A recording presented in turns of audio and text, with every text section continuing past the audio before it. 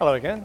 How's it going? Nice to see you again. Sam from the Sound Architect. Yes, absolutely. So obviously it makes perfect sense to get an American to present the best British game.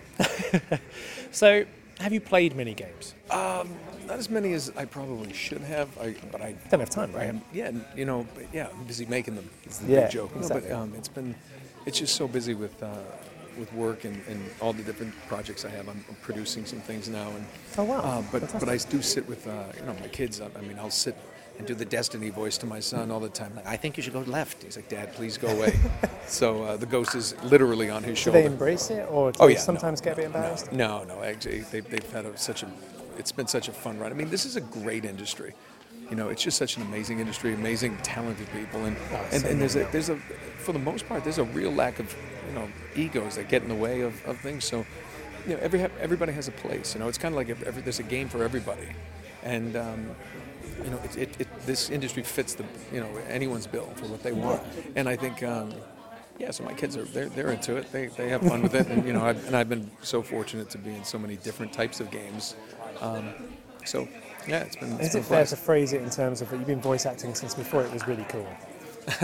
Actually, to a lot of people, it was. No, it was. People say, "How'd you get into it?" But when you're a husband and a father too. I was on a television show in the States, and after 5 seasons, it was canceled. And somebody, you bounce around to different things. Yeah.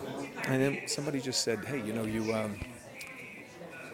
you're always messing around with these voices. Why don't you step up there and look into voiceover?" And they got me in touch with an agent, and here we are. And games was one of the first places that gave me an opportunity to do what I learned I could do. I didn't really know. This is all the stuff that I got in trouble in school for. So now I get paid for it. Yeah, exactly. And I'm really curious because it happens to a lot of people. They do a lot of impressions and they think, oh, maybe I could be a voice actor. Did it start with impressions, or did you have your own character voices to begin with? I think I used to do I used to remember listening to the Casey Job 40, and I used to listen to that, and I kind of do those, and Johnny Garson, and just funny things. But the funny thing is, in voiceover, I found that sometimes a great character is a bad impression.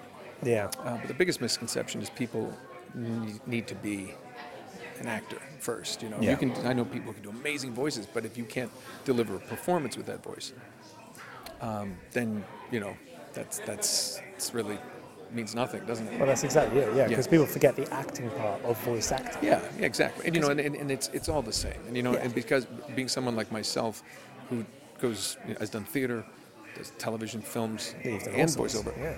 And it's but the thing is, I've always said it doesn't matter if it's a microphone, a camera, or a live audience. An actor's job is to deliver a performance. Yeah. And if you keep it simple, then it tends to get into too much trouble.